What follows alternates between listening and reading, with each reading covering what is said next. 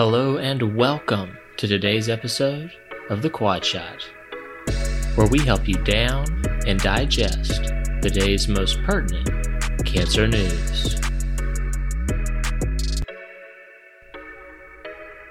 Welcome to the October 1, 2019 Quadcast. First up, the waiting is the hardest part. Final results of the Radicals RT trial have been presented at ESMO 2019. Let's keep the prostate party going. Radicals RT is part of a series of trials designed to hopefully give us a final answer as to whether we should give adjuvant versus early salvage radiation for resected prostate cancer. Parker presented the results of Radicals RT at ESMO. In Radicals RT, nearly 1,400 men with either pathologic T3 or 4 disease, Gleason 7 plus disease, a pre-op PSA of 10 or greater, or positive surgical margins, and a post-op PSA of less than 0.2, were randomized to adjuvant versus salvage radiation. Either 2 gray times 33 fractions for 66 gray total, or 2.625 gray times 20 fractions for 52.5 gray total was delivered to the prostate fossa in either arm. Now let's be clear that these are the quote-unquote final results of the secondary endpoint, progression-free survival, not the primary endpoint, freedom from distant metastasis.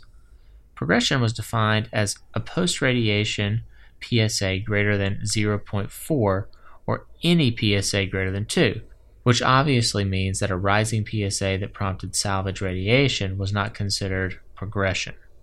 At 5 years, there was no significant improvement in progression-free survival with upfront adjuvant treatment, 85% versus 88% with early salvage.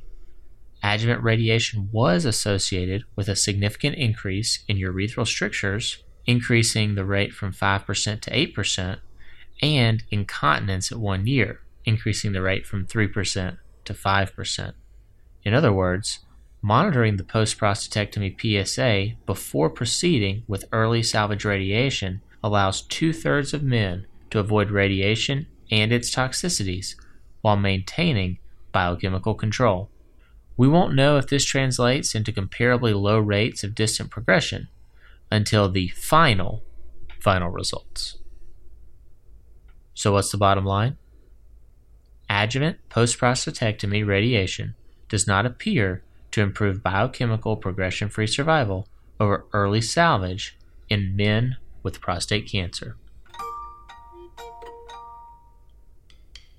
Up second, early bird special. By now, you shouldn't be surprised to hear that there's a large VA population study that shows integrating palliative care for patients not imminently dying of advanced lung cancer is associated with improved survival.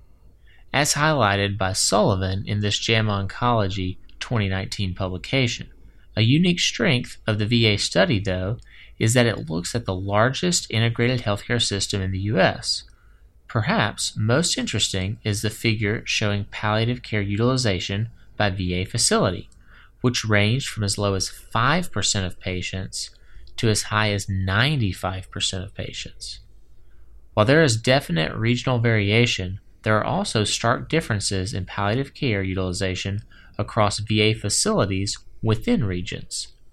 While we don't doubt the benefits of early palliative care, this study got us to wondering whether the very integration of palliative care is a signal for better guideline adherent care overall. The bottom line is, early integrated palliative care should still be the go-to for patients with terminal metastatic disease. Next up, money can't buy me love, but it can buy me life after a cancer diagnosis. The annual Global Burden of Disease study, highlighted in JAMA Oncology, was unveiled this week at ESMO.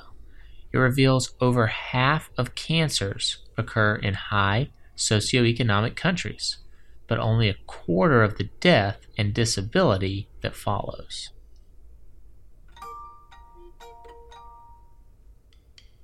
Finally, physician scientist. It's made the endangered species list.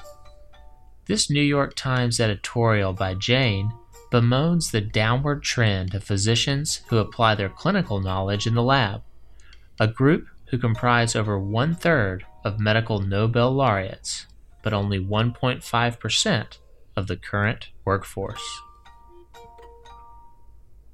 This concludes today's episode of The Quad Shot. If you like what you've heard, please consider giving us a 5-star rating and subscribing to our podcast. Also, check out our website at www.quadshotnews.com and subscribe to our newsletter. We'll catch you next time.